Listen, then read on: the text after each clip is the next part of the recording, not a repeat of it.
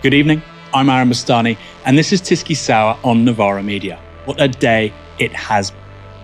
I'm joined by Ash Sarkar to discuss a truly extraordinary sequence of events. Ash, how are you? I am torn between the feeling of extreme schadenfreude at watching the Tory party rip itself apart, all because they became too arrogant and appointed a libertarian bear of very little brain to be their party leader, and also extreme fear and concern for the direction of the country, particularly as we seem to be heading towards austerity 2.0. So I'm ambivalent, I've got to say. The new Chancellor, Jeremy Hunt, has today reversed almost all of Liz Truss and Kwasi Kwarteng's bin fire of a mini budget. Despite causing chaos in the markets, the government had hoped to wait until October 31st to give further details. But that delay only added to market turmoil. Mounting pressure meant that last week Truss sacked Kwarteng and U-turned on her plan to cut corporation tax. And that was on top of the U-turn on the cut to the 45p rate of tax. But it wasn't enough. Hunt gave this surprise intervention today to calm the chaos, and he parted ways with the Prime Minister dramatically. The government has today decided to make further changes to the mini-budget and to reduce unhelpful speculation about what they are. We've decided to announce these ahead of the medium-term fiscal plan, which happens in 2 weeks. I'll give a detailed statement to Parliament this afternoon and answer questions from MPs.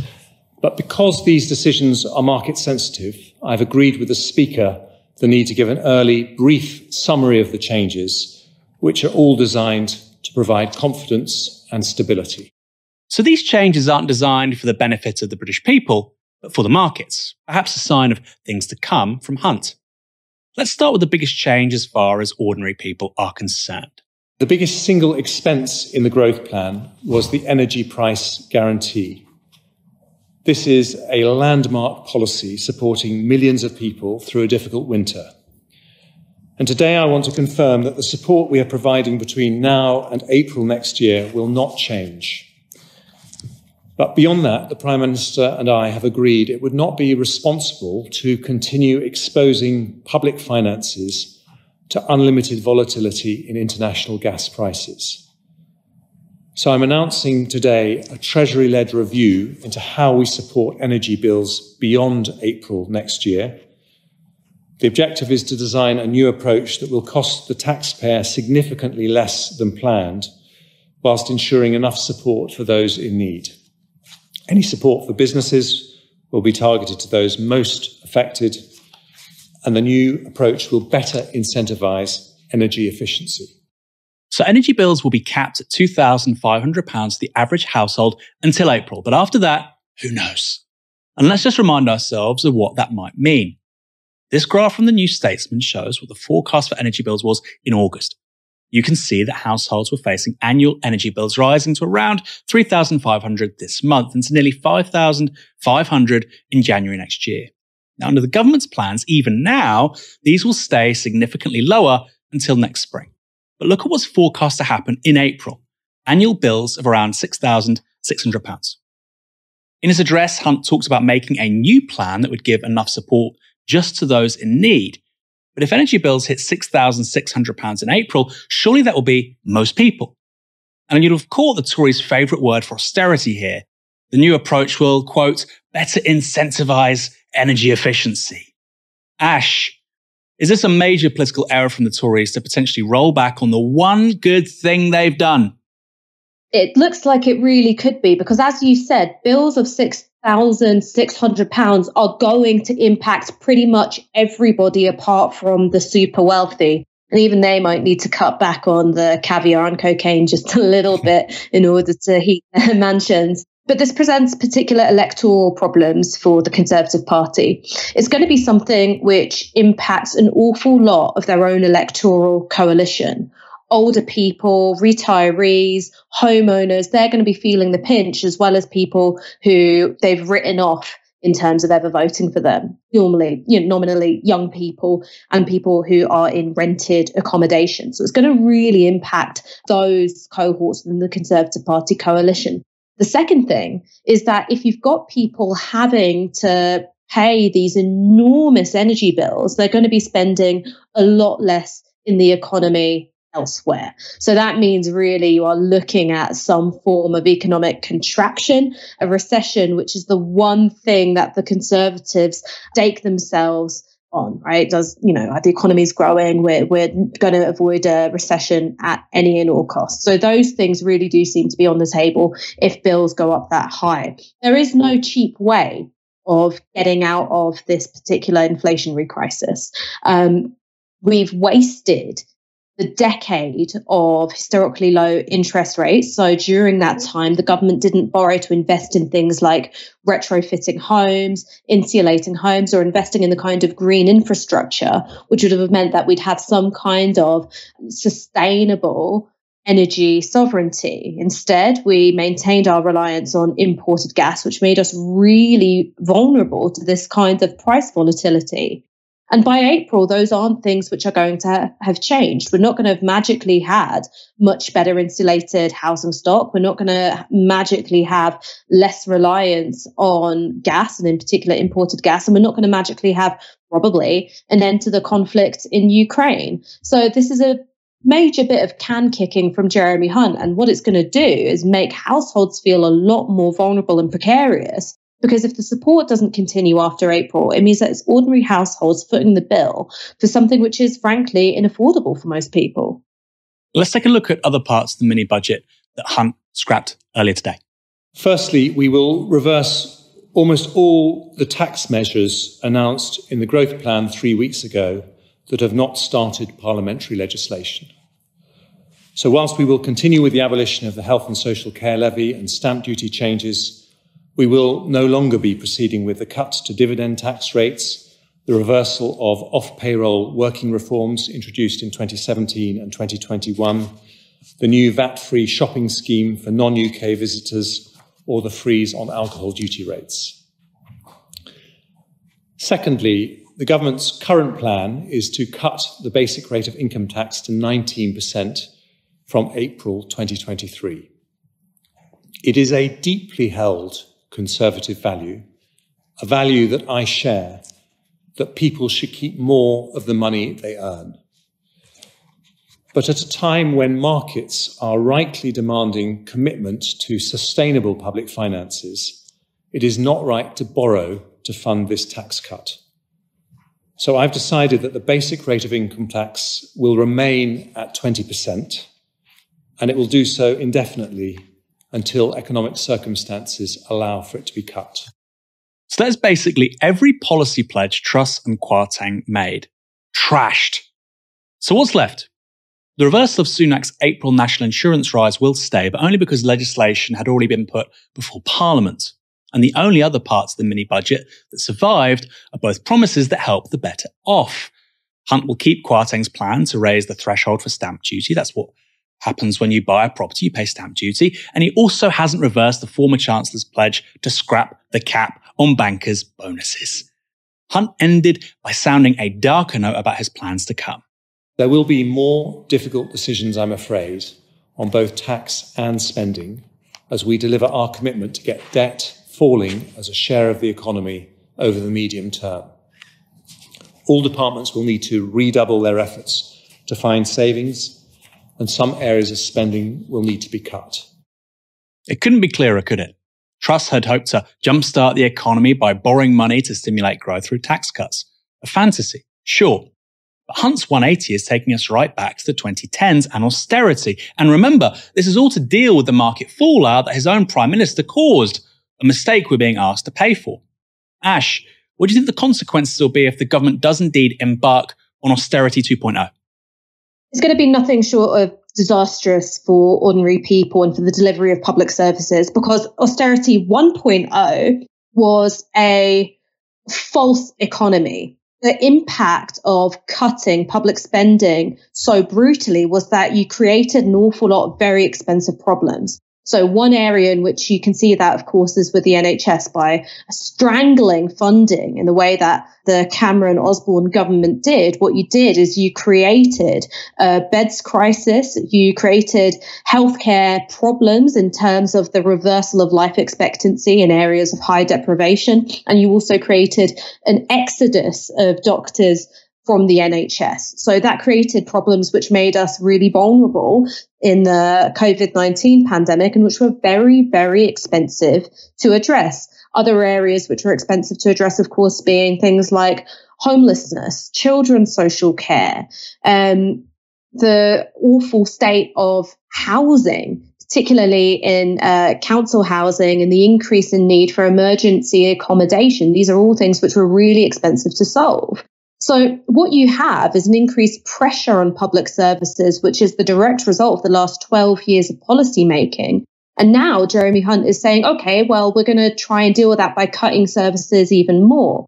What that's going to do is impact the people who are reliant on those services. And so even if you're someone who isn't reliant on council housing or emergency temporary accommodation, you are going to be seeing the impact of those public service cuts in the quality of care you receive from the NHS, the state of your kids' schools, and even just things like rubbish collections and litter and the state of your lived environment. These are all going to have really deleterious effects on the quality of most people's living. And the one thing that I'm going to say about the part of the mini budget which has been left intact, which is the stamp duty cut, that really is an attempt to shore up house prices, because every time there's a stamp duty cut, what happens instead is that the money that would have been spent on stamp duty just gets walloped right on top of asking prices. And because interest rates for mortgages have gone up and are likely to stay up, this is simply a way of going, well, hang on, we've punished this section of our voter base, which is homeowners. And of course, half of all Tory voters own their homes outright as well. We've imperiled house prices and asset price appreciation. So here's our attempt to try and keep it where it is. I think it's going to be a bit too little, too late. And of course, all of those people are going to be highly impacted by the spiraling cost of energy in April. But this shows you something about Conservative priorities, about who's considered expendable and who's considered worthy of protection. Ash, do you think it's possible to implement this? If you do see a massive rise in energy bills after April, if you do see austerity 2.0, it's important to say in 2019, 75% of the electorate voted for either the Labour Party or the Conservatives, neither of which ran on a promise to repeat what happened between 2010 and 2016, i.e. drastically make cuts to public spending. Do you think it's actually possible that what we're seeing now from the Tories could even see their poll rating fall further? I think it could do, but there are two major variables here in terms of whether or not it's going to affect them in a negative way politically. One is, of course, what are Labour going to do here? And what you saw today from Jeremy Hunt was an attempt to replay some of the strategies from 2010-2015. After the response from Shadow Chancellor Rachel Reeves, he rounded on her and said, well, look, if you're serious about public finances, are you going to back reductions in public spending? Now, that was the exact narrative which was deployed between 2010 and 2015. And of course, the Labour Party, being led by Ed Miliband at that time, accepted an awful lot of that very framing. Now, there is, of course, a strong rebuttal to this, which is Labour turn around and they say, well, look at billionaire wealth that increased during the pandemic. Look at the record profits being posted by oil and gas giants. What we're going to do is pay for public services by taxing wealth. But that's going to take some political bravery on their part. And that's not necessarily something which has been in high supply amongst Keir Starmer's Labour Party. The second thing is, what is the media reception of this going to be? Now, of course, the Corbyn years did change a lot of what was the received common sense about austerity. The conversation moved on from there is no alternative to being able to look at some of the impacts that budget cuts have had on the economy as a whole. But that really is dependent on what the media chooses to notice at any given time. And one of the problems with Liz Truss being sort of presented as this uniquely incompetent and idiotic leader, which, she absolutely is is that attention is pulled away from how her premiership is itself a result of years and years of Tory party mismanagement of both the economy and our democracy. So having the return of austerity without a mandate from the people, I think, is totally undemocratic and really does fly in the face of every democratic norm that this country is supposed to hold. But if you've got a media culture which is kind of in the mood for, oh, we long for the return of the technocrats and the grown-ups, and oh, isn't it good that idiotic Liz Truss is disempowered, then maybe some of the attention and some of the scrutiny of austerity that there should be simply won't happen. Yeah, this idea of Jeremy Hunt as the UK's Mario Monti is an interesting one. You know, the technocrat without any expertise. Wouldn't be surprising. In his common statement, Hunt also announced a new Economic Advisory Council. Announcing today the formation of a new Economic Advisory Council to do just that.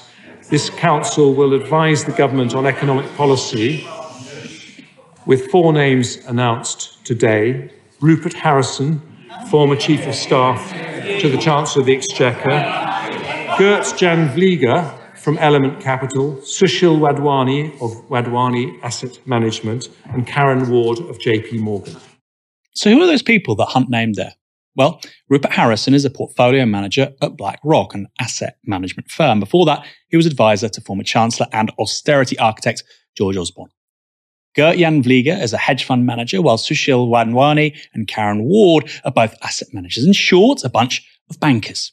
Having them advise the government on reinvigorating the economy is like getting Jeffrey Dahmer and Hunter S. Thompson to help run a wellness retreat. These people are the last kinds of individual you would want to ask to solve this particular problem, and yet, precisely what the Tories do. Just minutes after new Chancellor Jeremy Hunt publicly torched Liz Truss's economic agenda, the Daily Mail splashed this on the front page of their website. Hunt is de facto PM.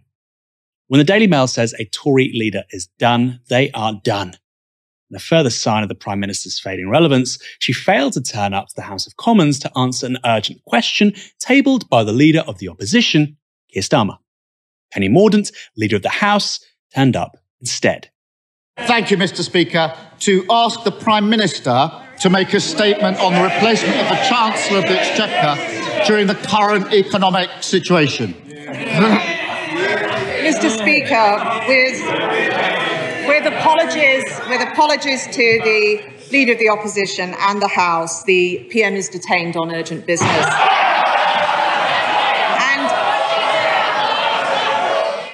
Now, after just 42 days in office, Tory MPs have begun trying to oust the Prime Minister, that's Liz Truss, in earnest. According to iNews, up to 100 Tories have written to Graham Brady demanding vote of no confidence in Liz Truss, MPs believe. That's from this evening. The article goes on to say this. One veteran Tory told he will have letters piling up against the back of his door. He'll be pushing the door open with a few people because of all the letters piling up the back of it. The party's rules state the leader is safe from a formal challenge for their first year in office, meaning that in principle, Ms. Truss cannot face a confidence, that should be PM Truss surely, cannot face a confidence vote before September 2023. Thereafter, votes can take place no more than once every 12 months. But Sir Geoffrey Clifton Brown, that is a very Tory name, treasurer of the 1922 committee, insisted that a vote could be held if the committee's officers believed there was overwhelming demand for one. Of course we have the power to change the rules, he told the BBC. Those letters to the 1922 committee are secret. Only its chair, Sir Graham Brady, is allowed to read them. But so far, only 5 Tory MPs have publicly called for Truss to go. They are Crispin Blunt, Jamie Wallace, Andrew Bridgen, Angela Richardson and Charles Walker. However, behind closed doors, things are very different. The Telegraph's Christopher Hope has reported this. Last night, I was sent a single WhatsApp message from a prominent member of the 2019 intake of Tory MPs. The message said, quote, Rishi PM, Hunt Chancellor, Penny Foreign Secretary, and it's a done deal. MPs are also freely briefing against Truss to journalists. The FT's Sebastian Payne posted this on social media. One Tory party insider says of Hunt's statement, quote, it's an utter humiliation of the Prime Minister. How can she not resign when her entire argument for the future of the country has been totally shredded? Meanwhile, The Observer's Michael Savage tweeted this. Tory MPs asking how on earth Truss can be put through another hashtag PMQs. As one puts it, we've reached the pity stage. The bookies have started putting out odds on the next PM too. Rishi Sunak is the favourite by far, with Jeremy Hunt and Ben Wallace trailing behind. Even further behind, though, is Keir Starmer, meaning the bookies put more faith in a Tory coronation happening than a general election. Probably wise. Still, some Tories seem to be in complete denial. This WhatsApp chat was leaked to the Sunday Times journalist Gabriel Pogrund.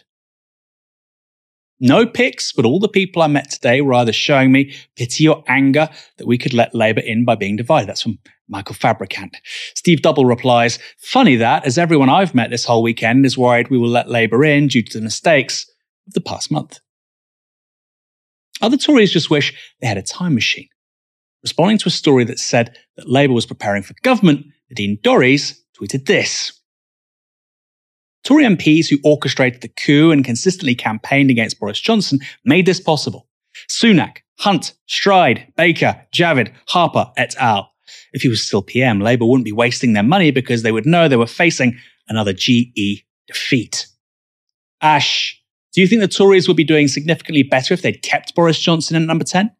No. Look, Nadine Dorries is doing her job, which is say any old mad shit that she can in support of Boris Johnson. I do think she's made some other good points about, the democratic legitimacy of the Conservative Party picking another leader and effectively imposing another prime minister on the country. But this point about Boris Johnson doing so much better really is for the birds. One of the things about Boris Johnson is that I think as a politician, he has more discernible talents than Liz Truss. I think that he's been able to pick some better advisors. I think that he's got better populist instincts than Liz Truss. But without the Vote Leave team around him, he really became unmoored. He ended up sort of feeding, many of the baser demands coming from his own party. And instead of focusing on shoring up those newly acquired red wall seats, he spent political capital on defending MPs like Owen Paterson, who were from, Tory Shire safe seats. And strategically, that was the wrong decision. It meant that the lobby turned against him. And then all of those issues of integrity and probity, which were screamingly obvious from before he was even in high office, suddenly there was renewed attention on that. And that was what led to his downfall. If Boris Johnson were still in power, he would still be facing that kind of onslaught from the press, and it would be entirely his own fault. So no, I don't think that they would be better off with Boris Johnson. One thing that perhaps would still be there is the mandate from 2019, which was for levelling up, increased public spending, and moving money from London into the Midlands and the North. Now, there's not a huge amount of evidence that the Tory party were actually doing that under Boris Johnson in a particularly meaningful way. After the exit of Dominic Cummings, really levelling up became just a slogan. It was a placeholder for a set of values rather than an actual delivered policy platform. But that was what the 2019 mandate was for. Now, Liz Truss set that on fire and Jeremy Hunt is just pissed all over it. So I do think there's an argument about democratic legitimacy, but I don't think that the Conservative Party would be doing a whole lot better than they are now. We're talking about polling a little bit later on. It's an interesting question about if Boris would be doing better than this, because it is getting very bad for the Conservatives. Next story. Over the last few months, the Labour Party has begun selecting candidates for the next general election. That's likely to come in 2024, but given events over the last month, it could be even sooner. It's been a tough time for the party's left, with the selection of Faiza Shaheen as the party's candidate in Chingford a rare win. Elsewhere, many candidates have been blocked from even getting on the long list, let alone being voted on by local party members. One candidate who knows what that feels like is Maurice MacLeod, a councillor in South London who was blocked from making the long list in Camberwell and Peckham. And I'm joined by Maurice now. Maurice, explain to our audience the process of seeking to become a Labour candidate and how precisely you were blocked. once a seat becomes open, if you're a member and you're, of good standing or whatever, you can put your name in, for that seat. There's a sort of application process that gets looked through, and I assume they make sure that, you're at least ticking the boxes. Then it gets to a bit where they're going to go and decide the long list. But first you sort of run around trying to get endorsements and showing people who you are and hoping that you can get people to say, yeah, this is a good candidate for me. I happen to get Unite and ASLEF and a sort of string of mainly left-wing MPs, but also anti-racist sort of activists and journalists, and I had a good spread. But before you're sort of put on a long list, there's a process, a due diligence process where your social media, you're Googled, everything's trawled through to make sure that you're fit to be an MP, that you haven't done or said anything crazy that's going to sort of really shame the party. That's the bit that I've got stopped at. And I think it's kind of important to say that I was probably a little bit naively confident, because absolutely I'm on the left and I'm very vocally on the left, and, I do the picket lines, and people know that, and I've never hidden that. I'm also, a lifelong anti-racist campaigner. And until a couple of weeks ago, I was running one of the nation's national anti-racism charities in Race on the Agenda. I have been a journalist for 30 years. I was political editor of The Voice nearly 30 years ago. I've been a councillor, for 2 terms, recently re-elected in Wandsworth, where we took the council for the first time from the Tories in 44 years. And so I kind of thought, maybe a little bit naively, that the party would go, oh, okay, yeah, he's on the left, but he's a reasonable person. He's a proper upstanding person, and there's nothing untoward about him.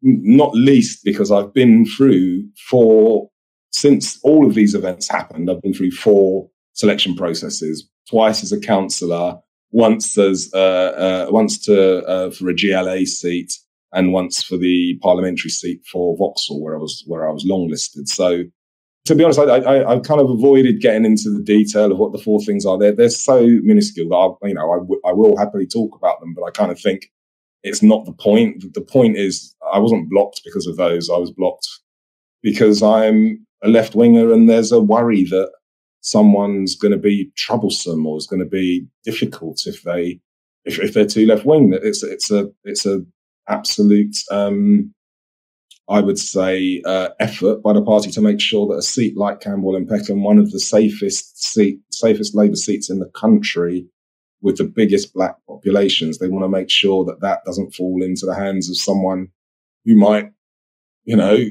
get them to try and be a bit transformative. So just to be clear, one of the reasons why you were blocked is because you like to tweet by the Green Party. Is that correct? That's one of them. Like I say, the points are, I actually almost think it's a distraction talking about the actual reasons that they gave. Because, a tweet by a Green Party person who I then took down when I was told to, a dispute between sort of bits of the Labour administration in Tottenham, and I sided with the council tenants and was a little bit critical of the council. Both of those things, by the way, were before I was a councillor. So I was a political journalist. I was talking about politics. It was literally doing my job.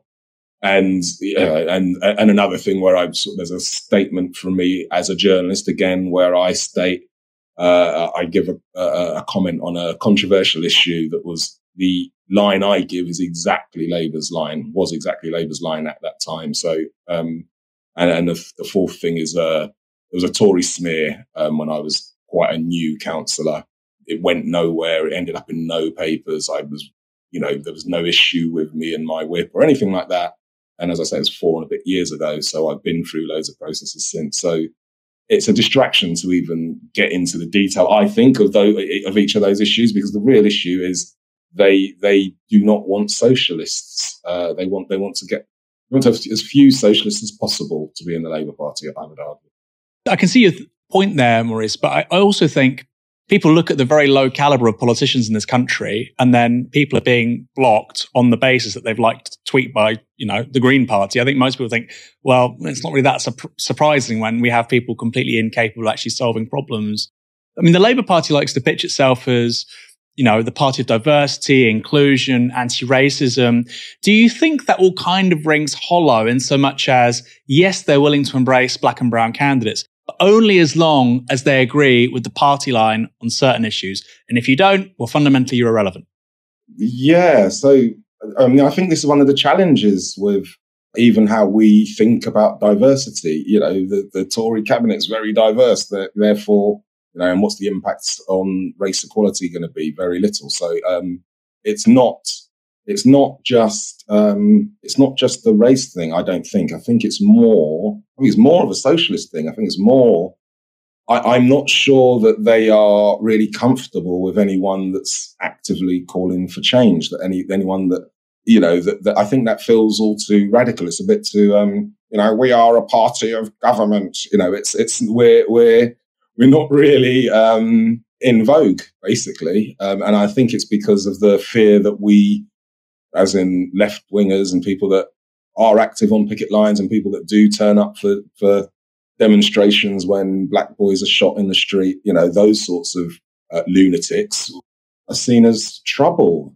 Instead of, this is what I guess the bit that makes me sad, instead of the party going, brilliant, this is really connecting us to communities that maybe we struggle to connect to, and let's be a broad church and can totally see why there's a space for left-wing anti-racist views. But I fear, I should say, that the party is scared of those voices. It makes me sad, to be honest. Yeah. It's important to say that Maurice isn't alone in being blocked. Another victim of an internal stitch-up is Emma Dent-Coad, who won the seat of Kensington for Labour for the very first time in 2017. She posted a statement to Twitter shortly after the news broke of her being blocked. And it's the third paragraph which gets right to the heart of the issue. Dent-Coad writing this: I have been outspoken in my politics. It is due to my passion and care for Kensington, for my neighbours and friends, and because of my burning desire to stamp out injustice and build a fairer, more equal society. Upsettingly, unaccountable Labour officials have exploited this outspokenness to unjustly prevent me from standing for the seat I won just 5 years ago. The seat I came agonisingly close to holding even in 2019, despite the trade union backing which should have seen me long-listed automatically. It is as plain as day that the candidate selection process now being run by the party is being factionally abused and is not fit for purpose. According to Labour List, the decision to block Dent-Coad was made on the basis of, quote, concerns about her past social media activity, although precisely what activity isn't made clear. Rarely is. Given the low calibre of Britain's politicians, let's hope the media starts to care a little bit more about how Labour selects its candidates. Banning people for liking tweets is clearly absurd. No wonder we're in such an utter mess as a country. Next story. The Labour Party has recorded their biggest poll lead yet over Liz Truss's Conservatives. Redfield and Wilton have Keir Starmer's party on a massive 56% of the vote, 36 points above the Conservatives on just 20. Those changes, with the Tories down 4 points, are shifts from just 4 days ago. Yikes. But it gets even worse for the Tories because the distribution of their votes would see them become the fourth largest party in Parliament after Labour, the Lib Dems and the SNP. That's right, Labour would have 515 seats, while the leader of the opposition would be Ed Davey. For clarity, the Tories have never finished fourth in a Westminster election, even before universal suffrage. It would be without precedent. Just as fatal for Truss are her personal approval ratings. She's now on minus 61%, which is extraordinary. But the collapse is truly mind-boggling. As you can see, Truss had a slight bump after announcing a major intervention with energy bills and hovered just above zero during the period of mourning for Queen Elizabeth II. But after the mini-budget, her approval ratings have collapsed, even after multiple U-turns. Ash, is this as bad as it gets for Liz Truss and the Tories, or could things get even worse? To paraphrase a famous song, things can only get not better. I mean, I think that there is worse to come because we haven't seen the full impact the economic misery which is coming down the line. You still have a relative amount of insulation in terms of being protected from energy bills. That might go in April. And in terms of the impact of mortgage interest rates, that's only going to be a problem which grows and grows. Now, as I said before, these are things which are going to impact Tory voters. In terms of trust, there is no real sense that she's going to be able to recover her authority. Effectively, what Jeremy Hunt has done today is say, look, don't worry, we've put her in the attic and she's not going to be let anywhere near economic policy ever again. So right now, she's only a prime minister in name, and perhaps that suits her quite well. She effectively became Conservative Party leader because she commissioned photo shoots which dressed her up as Margaret Thatcher, and being prime minister in name only might be something which is better suited to her capabilities as a politician. But that's not something which offers a route back into power, even if you're in office. So I do think that there's going to be worse to come for the Conservative Party and for Liz Truss. And there is a major problem for them, which is that cuts to public spending are not popular. We don't have a sense of there being a mandate for this even. And I do think that some of the media climate might have changed when it comes to austerity. That's not a bankable thing. What we know is that the lobby are inclined to examine what's politically expedient and ignore what's not. But I don't think that there is going to be the kind of carte blanche offered to huge public spending cuts this time around, the same way that there was 2010 to 2015. I wonder, Ash, because we keep on thinking it can't get worse for the Conservatives, right? You know, when they were polling, for instance, the mid-20s, a couple of weeks ago, and this started to really, the wheels started to fall off after the mini-budget. And the constant presumption is this is the low point. And I wonder if somebody can collapse that quickly into their leadership, just 3 weeks into their leadership, why? Why can't the Tories go to 15% or lower? I know that sounds kind of stupid, but there's no sort of law of gravity which stops it. And I don't know. I mean, it does feel kind of unprecedented. Like you say, that the next several months really isn't in their favour. How seriously do you take these kinds of polls? Because, of course, we've had polls. Ed Miliband had 10, 15-point leads over David Cameron in the sort of early 2010s. Neil Kinnock had lots of, leads before 1992. Before 1997, Labour obviously had a landslide, but they only won that by, I think, 11 or 12%. Some polls had them sort of 20, 25% ahead of the Tories. Do you think this is realistic? Or do you think, actually, you know what, in 2 years, a lot of the dust has settled and we'll get quite a formulaic general election result? Yeah, Labour might have a majority, but it won't be historic. Do you think we're setting ourselves up for a fall here? Well, look, a lot can change in 2 years, and one of those things might be Conservative Party leader. If you get a fresh face in, if they offer some policies which poll well, there might be some kind of recovery here. What we know about the Conservative Party is that they are the, reinventors par excellence in British politics. They are really shapeshifters, and they're quite canny in their ability to adapt to what's going on in the political and the media environment. But one thing which I think is really important to point out here is that the first time the Conservatives have been pursuing economic policies which negatively impact homeowners. And every one of the gains that the Conservatives have made since 2001 has been based on the distribution of home ownership in the UK. Now, the minute you start really attacking them when it comes to things like interest rates, the value of their properties, and of course, rising energy bills, you are going to disincentivize them from turning out and voting for you. Now, that might not mean that they turn around and start voting for Keir Starmer. Many of them might indeed go for the Lib Dems instead, but they're not going to be turning out and voting Conservative if they feel that their economic interests are threatened. And that is exactly the kind of electoral coalition which Labour have been trying to put together for well over a decade now.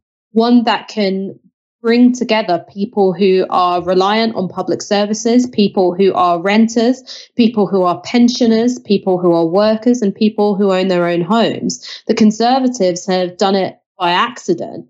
And I imagine there'll be lots of people who used to work in Jeremy Corbyn's political strategy team being like, fuck me, is Liz Truss one of ours? That's a great place to end tonight's show on. Thank you very much, Ash. Michael Walker will be back on Wednesday night from 7 p.m. For now, I've been Aaron Bastani. You've been watching TyskySour on Novara Media. Good night. This broadcast is brought to you by Novara Media. Go to novaramedia.com/support.